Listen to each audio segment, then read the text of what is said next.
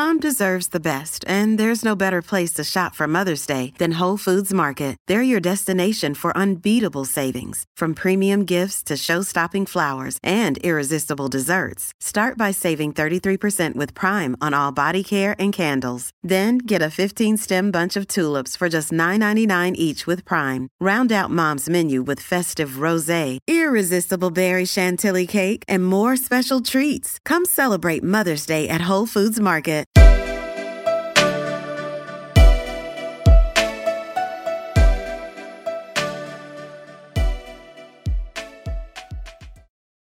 Hey y'all, welcome back to Eco Chic, episode 42. My name is Laura, and I'm really happy to have you here.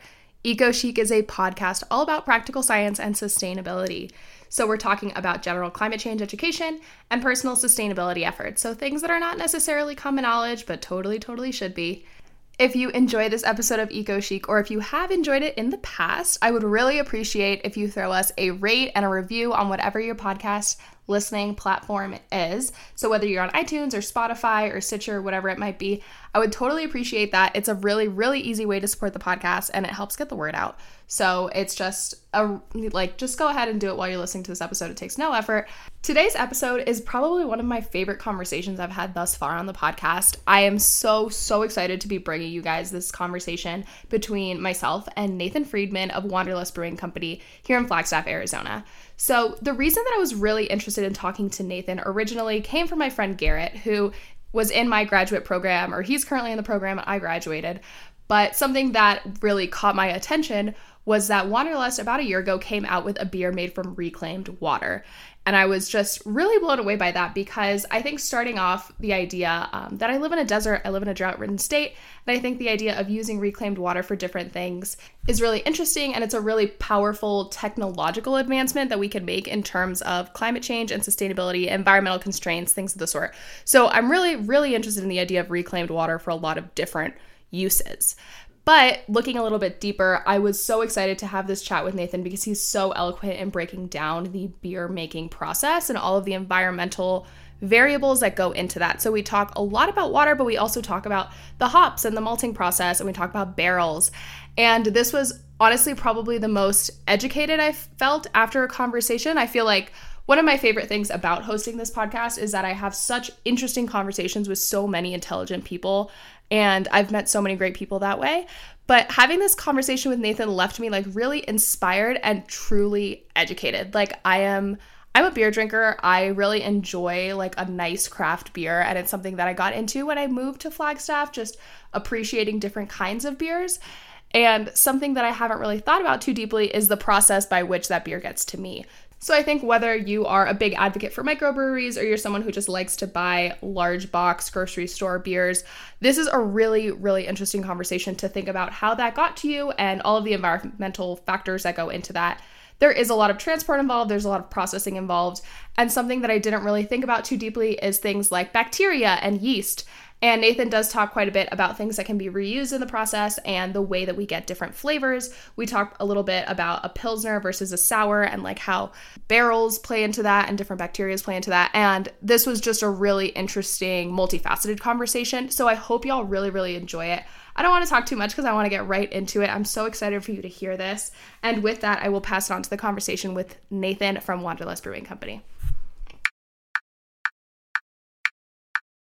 Okay, so hi, Nathan. Hi, how are you? Good, how are you? Marvelous. Good. Thank you so much for hanging out today and taking the time to just chat with me a little bit. Absolutely. So if we could, before we get started talking about beer, if you could go ahead and introduce yourself and tell me a little bit about Wanderlust. Yeah. So I'm Nathan Friedman. I'm the owner and founder and head brewer at Wanderlust, and occasionally toilet scrubber as well. And Wanderlust is a small microbrewery here in Flagstaff, Arizona. We've been open about 6.5 years now, and we kind of specialize and are known for our interpretations of Belgian and German inspired beers. So we do a lot of farmhouse ales and Belgian-style Trappist ales, German Hefeweizens, things like that. We also have kind of our hoppy beers as well that everybody's doing these days. But yeah, that's kind of who we are and what we do. We have an on-site tap room, and we also self-distribute, so we drive all our own beer around all over Flagstaff, and also beyond that into some other places in northern Arizona and a few locations in Phoenix as well. Very cool. And how did you get into brewing? Yeah, so I started into brewing, as a lot of people do, as a home brewer. I had a friend who convinced me that we should try brewing beer, and I'm an engineer, so I always am very kind of process focused and curious, and I always want to understand not just how to do something but why I'm doing it and things like that. So I kind of got super into it and obsessed with it, and I homebrewed for probably about 5 years before I decided to take the plunge and open up a professional brewery. That's really exciting. I feel like that's a fun hobby to turn into a real career. It is, although it's a very different experience, I would say, brewing as a home brewer versus doing it as a business. I always get a lot of people who love the story and they want to know how they can get into professional brewing from home brewing, and I always tell them there's an element of like, do it because you love brewing, but there's also an element of you have to do it because you want to be in that business, because business is very different than just home brewing for your friends and things like that. And I made a lot of friends as a home brewer, but you gotta turn them into customers at some point if you're gonna do it professionally. So. Yeah, no, absolutely. I could see that for sure. And tell me, just before we get into talking about beer a little deeper, if we could kind of like set the scene, what you learned coming from home brewing into just a full-time brewing business. Like, what is beer? Like, let's break it down from like a more scientific, in a sense, perspective. Yeah, so I guess the simple way to put it is beer is a fermented beverage that is fermented from the sugars extracted from cereal grains.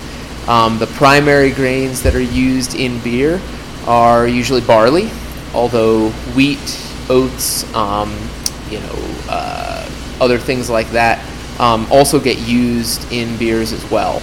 And kind of the way that beer is created is we use malted versions of those grains. So the grains have been sprouted and then dried, which is what the process of malting is. And that sprouting and drying actually activates certain enzymes that allow all the starches that are inside of those grains to be turned into sugars. And then we extract all those sugars out of the grain, or a good portion of them, boil it, add hops and other aromatics, and then ferment them with yeast. And that is what turns it into beer. Wow, great. Thank you for that background. I feel like it's kind of silly, but I've never really asked anyone, like, what is beer? Yeah. I've always just really enjoyed it, but I've never thought about it from an environmental, like, manufacturing perspective, in a sense. Yeah. So that's really interesting. So where do you get all of these materials, all of the ingredients that go into your beer?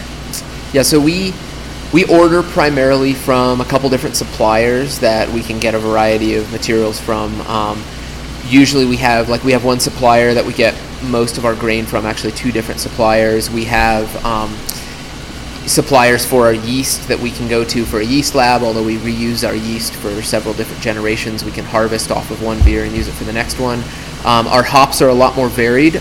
We have certain suppliers that we get our hops from on a yearly basis, and then we have others that we actually buy direct sometimes from other breweries if we need a certain kind of hop.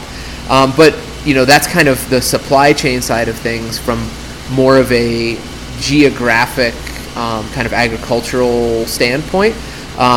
Our grains are grown all over the world, although primarily our grains are grown in North America, in Canada and the US. And then some of them are actually from the UK. We use some UK grains just because they have a very unique flavor to them, particularly in our darker beers. We really like the heavier, kind of more biscuity and toast kind of flavors that we can derive from some of these UK-based grains. And then occasionally we do get some from Germany that are grown there as well. So that's kind of the grains. And then hops are, again, from kind of all over. We get our hops a lot from the Pacific Northwest. That's where a large region of hop growing in the U.S. is. We also get some UK hops, and actually we have a couple varieties that come from Australia. They're very expensive and hard to get, but they are really unique in their flavor and kind of sought after. So we have a few of those that we use in our beers as well.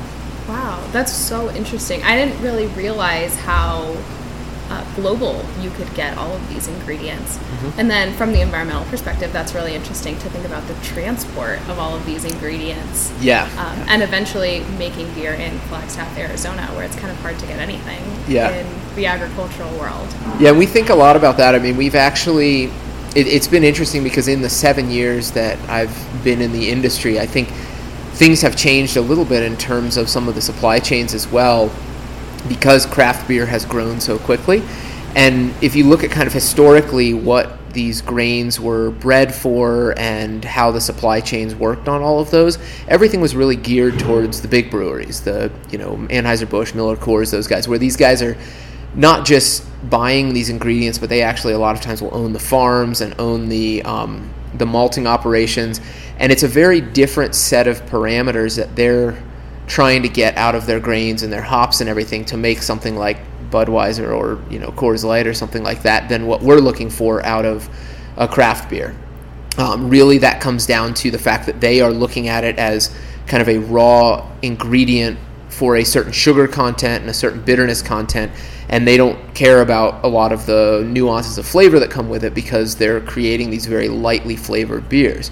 Whereas craft, on the other hand, I don't mind sacrificing some efficiency in the types of grains and the types of hops I use in order to get a much larger flavor punch out of that.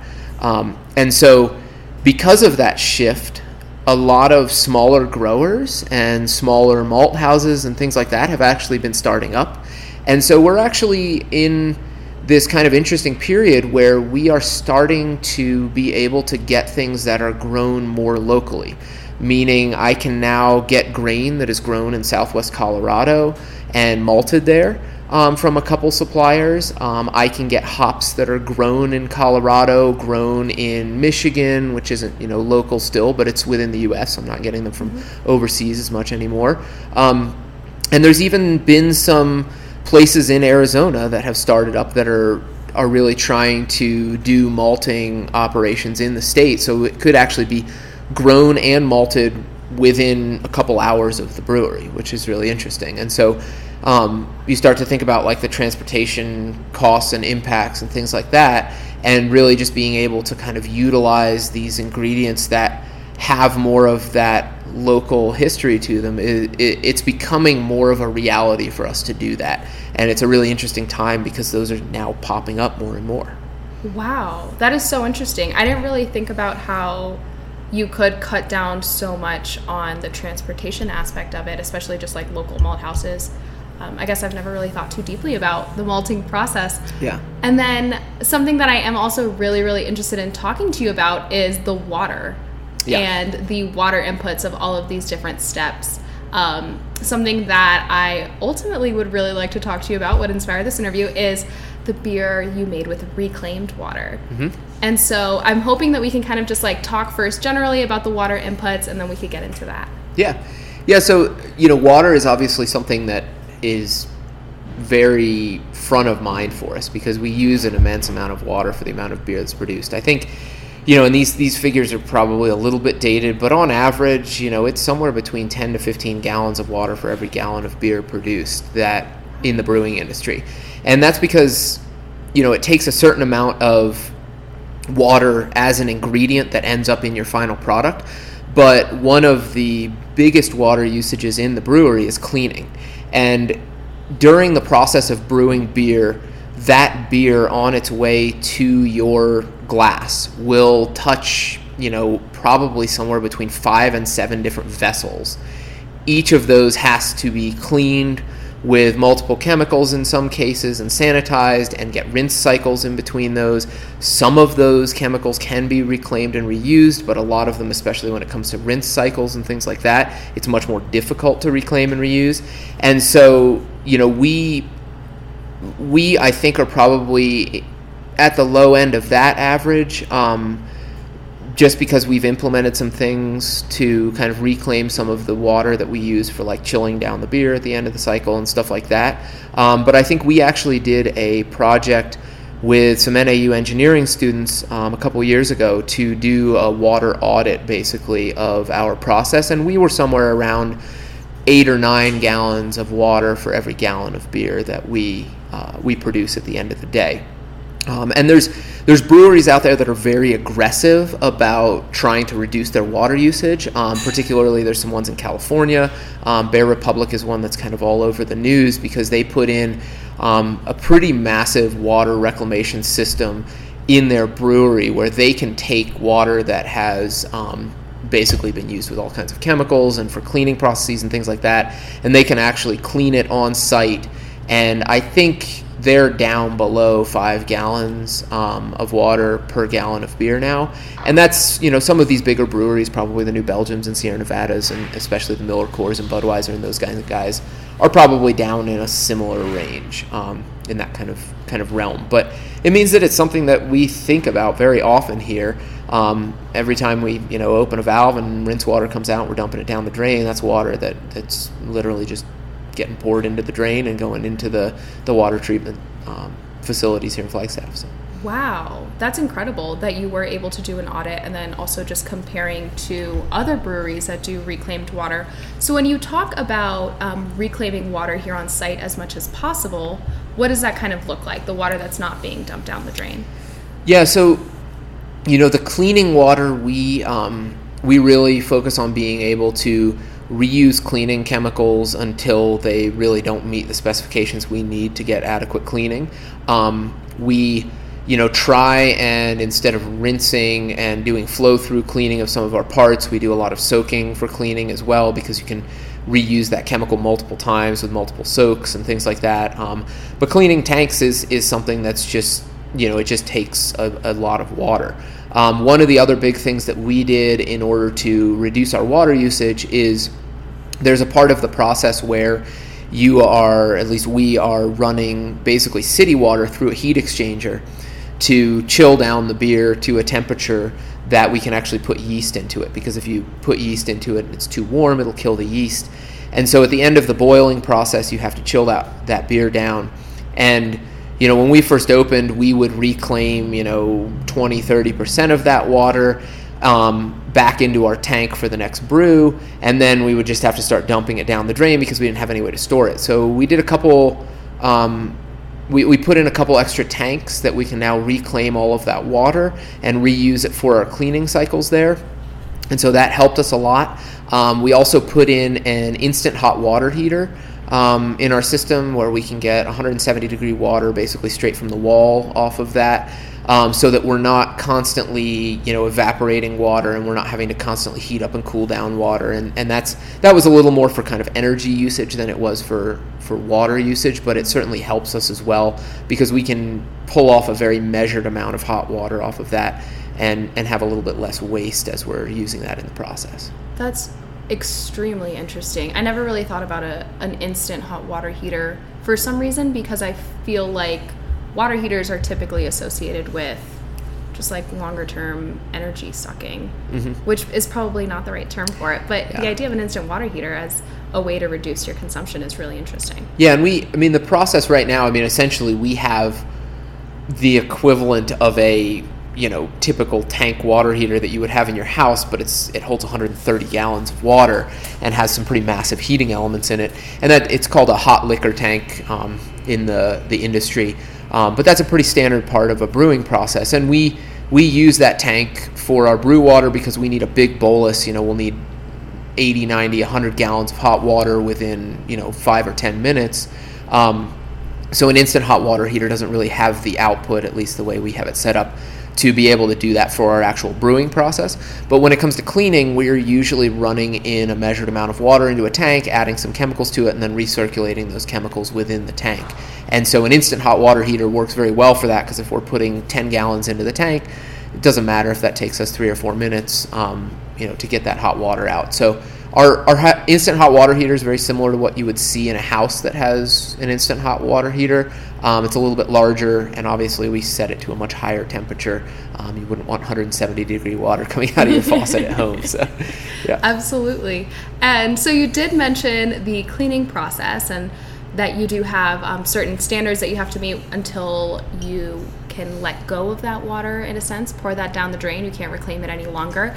So where did the idea of using reclaimed water for a beer come about? So just kind of switching gears a little bit, I am just so intrigued. Yeah, so So I would love to tell you that we came up with the idea, but it was actually if you're interested in like learning a little more about it, if you look up the Arizona Pure Water Challenge online, basically, and I'm going to probably get some of the names of the organizations wrong because I don't remember all of them offhand, but basically a couple years ago there was a grant competition for raising awareness of water issues in Arizona.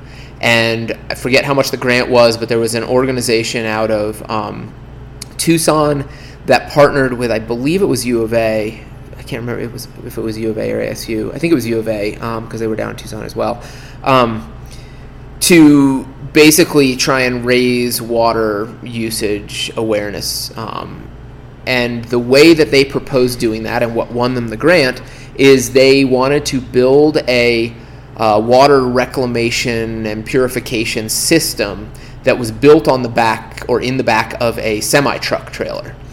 And their whole goal was they were going to go to drive around to all these different cities and pull water from the waste treatment plant, gray water or, even worse than that, basically, sewage water, and run it through their system and purify that to this like ultra pure status, basically, run a whole bunch of tests on it, and then give it to a bunch of breweries around the state to brew beer with. And then they had a competition, and it was a beer competition to see who made the best beer out of that water. And I think it was somewhere around 20-something breweries participated across the state. We were one of them. I think there was 3 or 4 of us here in Flagstaff who did it. And entered our beer in the competition and everything like that. But it was really neat. I mean, they went to the city of Flagstaff. We weren't, to the water treatment plant. We weren't able to make it out there when they actually had the truck there. But they loaded up a couple of like 250-gallon totes with this water in it. And they provided a report that was like 30-some pages long of all of the, hundreds of tests that they performed on this water to ensure that, not just taking out all of the biological contaminants, but making sure there weren't any heavy metals or, any of the kind of chemicals and hormones and things like that you hear a lot about in kind of the wastewater stream. They tested for all of that stuff to make sure that it wasn't in there. And then gave that water to the breweries, and we brewed a beer with it. And so that was kind of where it came about, was from this competition. But it was a lot of fun. It was an excuse to kind of go in and brew a different beer and do kind of this one-off. And then they had a competition, and they put everybody's beers in there, and they had some homebrew club judges judge it. I think it was a Dragoon Brewery out of Tucson that came out on top in the competition, and they won some new brewery equipment and stuff like that out of it. So. Wow, that is so interesting. So they bring this truck to Flagstaff, and they give out 250-gallon totes of water, and they're just like, okay, take this water and do something with it. Mm-hmm. And so what are some of the challenges associated with that? So you only have X amount of water that they've given you. You're pretty limited in the test batches that you can run. And I would assume that it's also on the consumer side a little bit challenging just to tell people that they're drinking a reclaimed water beer. Mm-hmm. Yeah, it was interesting. So I think they anticipated a little more of kind of the yuck factor mm-hmm. of we're drinking sewage water, whatever, but at least from our perspective, we never once heard that in our tap room, and any of the accounts we gave it to or anything like that. We never really encountered that. I mean, I'm sure there was a few people on Facebook behind the anonymity of the internet that posted something about that, but that's okay. They didn't drink the beer. We didn't have any problem getting rid of it. That's for sure. But what was actually, it's actually kind of interesting. We think about, this water is so pure and everything like that, and it's great for brewing and blah blah blah. But we actually brewing as a process requires some level of minerals and kind of ions and things like that in the water to enable some of the processes to happen properly.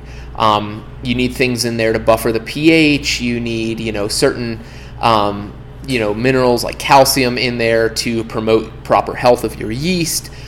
certain additional kind of salts that are in the water will bring out certain flavor profiles and things like that. And we were basically starting from a blank slate. I mean, this was quite literally the purest water we have ever used in this brewery here, because we typically just use city water. We filter it with a filter that takes out any sediment, and then we run it through a carbon filter as well to remove things like chlorine and things like that they use to, help keep the water clean as it's running through our city pipes. But we were starting from scratch, so we had to kind of revamp the salts that we added back to it and everything like that. But we were also able to brew a beer that was really 100% tailored from a blank slate, which was pretty cool. That's amazing. So could you tell me a little bit about like just creating that beer? Like, because you do, as a microbrewery, have the opportunity to make such unique flavors, seasonal flavors, or things that are particular for, ingredients that you get from particular regions or things of the sort. So can you tell me a little bit about like the creative process of making a beer with such pure water? Yeah, so I mean, one of the things that ran through our mind was actually the fact that this water was really devoid of any sort of additives when it came to us, because that's something we don't typically get to work with. There are certain styles of beer, excuse me, especially the really, really light ones, where you want, a very low mineral content in them because you get a very delicate flavor out of it. And a perfect example of this is like a Pilsner or something like that. Pilsners, and I'm not talking about like the light American lagers that you get in the can, but if you have like a Pilsner from Germany, from the Pilsen region or something like that, they're very low mineral content in the water that went into that beer. And so it really allows for this softer flavor that doesn't really give a harsh edge to something like the hops that you put into it. It doesn't really bring out, the more powerful flavors. It gives this really nice, subtle, kind of clean, crisp flavor to it. And we thought about that a lot because we can't really brew what I would consider an authentic like Pilsner type of beer with our Flagstaff city water. Mm-hmm. There are some breweries that use reverse osmosis in their water treatment. We don't need to do that because most of our beers can be brewed with Flagstaff water, and it wastes a lot of water to run a reverse osmosis process anyway, so it's not something that really appeals to us. But we had this opportunity. So we wanted to brew something light. We're kind of known for our Belgian styles, and so we decided to brew a Belgian-style Tripel with that beer, because we're also known for kind of our higher alcohol beers, maybe is a good way of putting it. And so we brewed a Belgian Tripel. It came out like 9%. And for those who aren't familiar, a Belgian Tripel is a Trappist-style beer. So it's a beer that was brewed and is still brewed in the Trappist monasteries in France and Belgium. And it's very light in color. Has a lot of like kind of delicate, fruity, grainy type of flavors to it. Very easy drinking.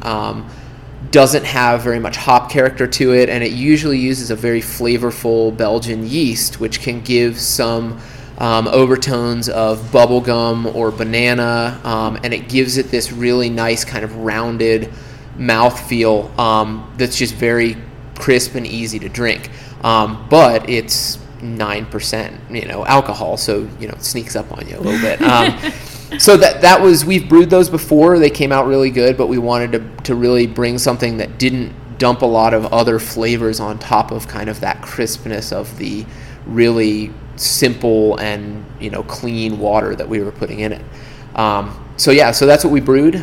Came out really nice, and then we actually took that beer, we entered it in the competition, and then we took about 100 gallons of it, and we put it into a couple Chardonnay barrels for a year as well, so that everybody kind of forgot about this whole pure water challenge that happened a year ago, and then we came out with a beer that was still made from that a year later, which was a lot of fun. So we have that in bottles right now. It's just called the Pure Water Tripel, or Barrel Aged Tripel, I think. I don't remember exactly what we called it in the bottles, but it's a really nice beer, and the Chardonnay barrels just added this phenomenal flavor to it. That, it has that kind of wine overtone to it. You get a little bit of vanilla flavor from the oak that it was sitting in, and a little bit of kind of almost that tannic, like wood flavor that comes out from barrel aging. So.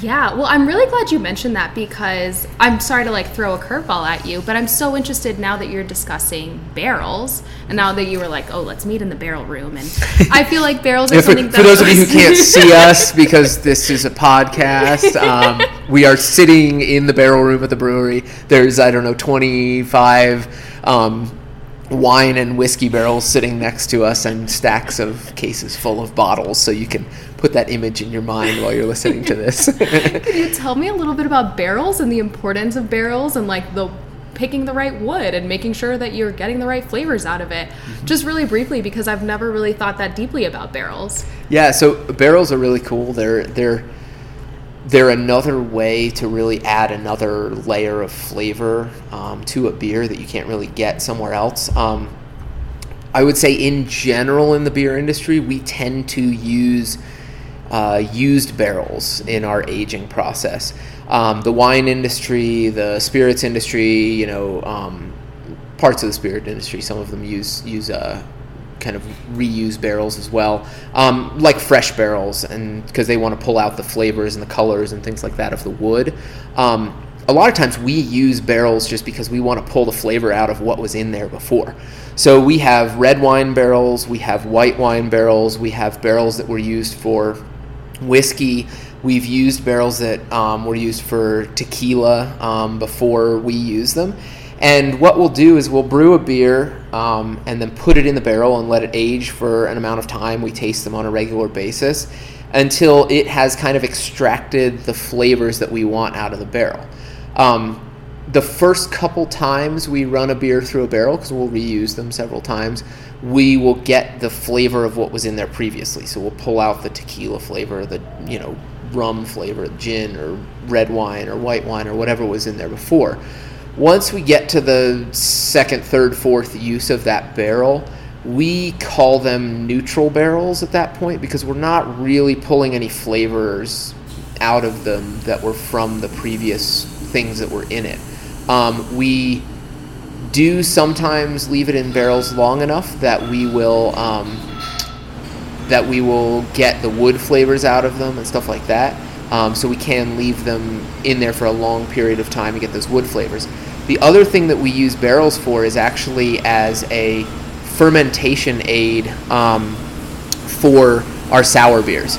So sour beers are a kind of unique process because they use a series of bacteria instead of yeast, which is a fungi, to add nuanced additional flavors, usually acidity to them. So bacteria like Lactobacillus or Pediococcus that we add into the barrel and then let them age, because those bacteria will take on the magnitude of months to years to develop flavors instead of days to weeks like our yeast does. And at that point, because the barrel is porous, because it's a wood, those bacteria will kind of take up residence in the pores of the wood, so that when we pull that beer off of it and put another beer on it, those bacteria are already in there, and it creates this kind of microenvironment that certain bacteria will kind of set up residence more or less in, and allow us to reuse that barrel, and that becomes a sour barrel at that point. And then we blend those together and kind of do all kinds of fun stuff to get the flavors we want. Wow. I've really never thought that deeply about barrels or bacteria or anything, but it's so interesting to think about like the science behind all of your favorite flavors of beer. It's just so interesting to think that even you were describing a Pilsner earlier, something like a sour, that there are different processes associated with all of these things, and I just never put it together. I feel so silly saying that. No, and it's something, what's interesting is I come from an engineering background. I that's what I do. That's how my mind works, all these kinds of things. But there's kind of the art, and then there's the science to it. Mm-hmm. And it's this really amazing overlap of the two that I think makes beer and beer brewing so interesting to me. I don't expect somebody to pick up a beer and taste it and think about the process that made it that way. What my goal is for somebody to pick up a beer and say, that is really delicious and really interesting. And that takes a whole lot of science and a whole lot of different processes to make that happen. And, we have to be in control of those processes. We have to understand how they interact. We have to understand what knobs to turn in order to get those flavors. But at the end of the day, those are the paintbrushes and the paint that we use to create that final masterpiece. And people don't go in and, analyze some famous painting and say, oh, well, what brush did he use? And I appreciate that because he used this size of brush or something like that. They say, I appreciate this because of the overall experience associated with it. And that's the kind of thing that, like, I can sit here and talk all day about the science and the process of it, but at the end of the day, like, what we're trying to do is we're trying to create a flavor profile that is appealing to people and that is unique. And we have all these awesome tools at our disposal. And sometimes these tools are very easy. It's a change of temperature, it's a change of yeast or something like that. Other times, there are flavors that are just impossible to get any other way besides letting beer sit in a barrel for 2 years. And understanding kind of how those flavors play together and how we use all those different techniques in order to create that final flavor that you're not going to really taste any other way is what's just so incredibly interesting and exciting to me as a brewer. No, that gets me excited. That was just such a lovely, just powerful motivational note about brewing, and actually just being in any business, like making sure that you're putting something out that people genuinely enjoy and people genuinely care about. And I appreciate the idea of like just looking at not necessarily a problem, but a task from all angles, just the science of it, the art of it.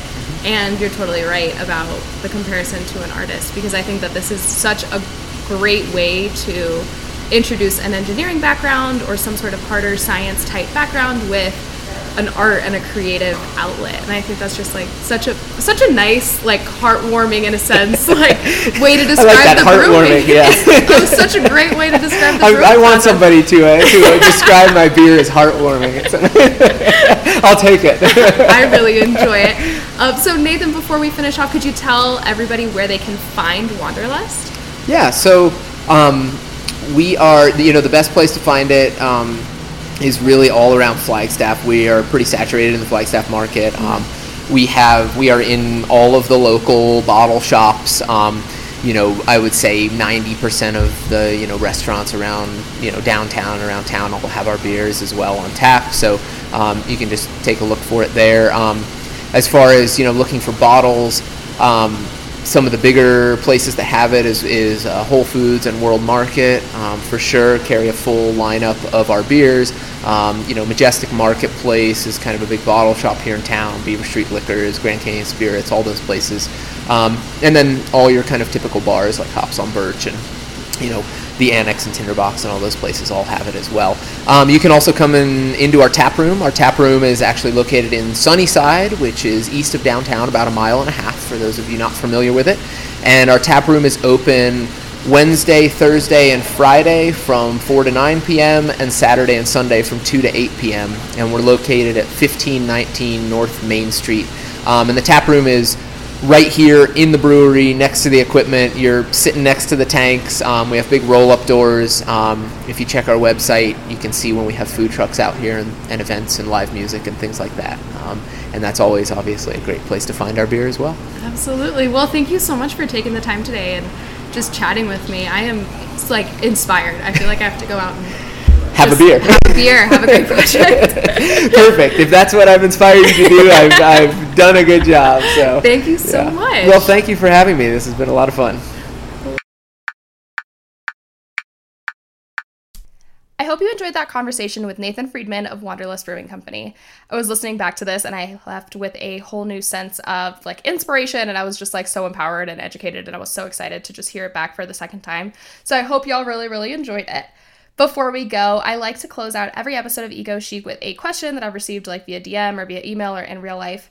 And this week's question actually comes from one of my forever friends, Sabrina. So Sabrina is my best friend from childhood, and I was so excited when she texted me the other day and was asking about disposing of makeup products. So she was like, how do I get rid of mascara? How do I get rid of eyeliner? And when do I get rid of it? And I thought this was a great question. We touched on it briefly on episode 34, all about clean beauty. We talk about disposal techniques there. And something that really stuck with me from that episode was actually that every makeup product you buy has an expiration date on it. So there's a little jar icon on the back of whatever your product is, and it has a number in it, and that's usually the months that you can have that product open without collecting any bacteria or whatever it may be. So that's like the expiration date, quote unquote, for your particular makeup. It's just like a little jar icon on the back of any product. So in theory, if it's like a plastic tube, so let's say a mascara tube, if you were to rinse that out really, really well, you could in theory recycle it because it is thicker plastic and it really depends on how clean you get it. So that's something else to consider. So because it is a small item, it's really unlikely that if you throw it in dirty, it's going to actually get cleaned and properly recycled. So if you are throwing away any makeup containers in plastic, or if you're recycling any makeup containers in plastic, you just want to make sure that they are rinsed out really, really well and that they are like thicker, recyclable plastic. You can, of course, look up the plastic that's accepted in your county for recycling via whatever your county website is. I don't know how common it is that people actually go ahead and take that extra step in looking up the recycling plastic numbers. But if you are so inclined, you are more than capable of doing that. And again, yeah, it's really just a matter of cleaning things out. Something that I wanted to share that I actually learned this week is that nail polish needs to be thrown out at a hazardous waste facility. So we'll talk a little bit more about nail polish later in the podcast, but I was just so interested to learn that, and I felt like I had to share it right away because I'm shook. I just would never think about nail polish as a hazardous waste item. But I guess it makes sense because it's flammable and you do have to be careful with how you store it, things of the sort. So be a little bit mindful about how you're disposing of your products and how you're recycling those products. Make sure that everything is clean and actually capable of being recycled in your county. Because one of the worst things that any recycling facility can come in contact with is contamination. So that actually a lot of the time messes up a whole batch of recycling, or it can really just throw off the whole operation as a whole. So there's no reason to incorrectly recycle. They say, like, I think they call it recycling optimism when you put a lot more things in your recycling bin that are actually capable of being recycled in your area. So that's just like you want to feel good about yourself, and for that reason you recycle. But a lot of the time, certain products, certain plastics, things of the sort, you can't actually recycle in your county, so it's better to just throw them into a landfill-bound trash can so that you're not contaminating an operation or throwing off the logistics of your county recycling system. So with that, I would like to say thank you so much for listening. I really, really appreciate all the feedback and all of the good vibes, all of the reviews and the ratings and everything of the sort. If you enjoyed this episode, please go ahead again and leave us a rating or a review on wherever you like to listen to Eco Chic. And if you want to get in contact, you can find the Instagram handles at Eco Chic Podcast and then my personal Instagram handle at Laura E. Diaz down in the show notes. You can also throw me an email at lauraediaz.com. There's a little contact me button and it just goes straight to my email. And with that, I will see you guys on Thursday. Have a good day.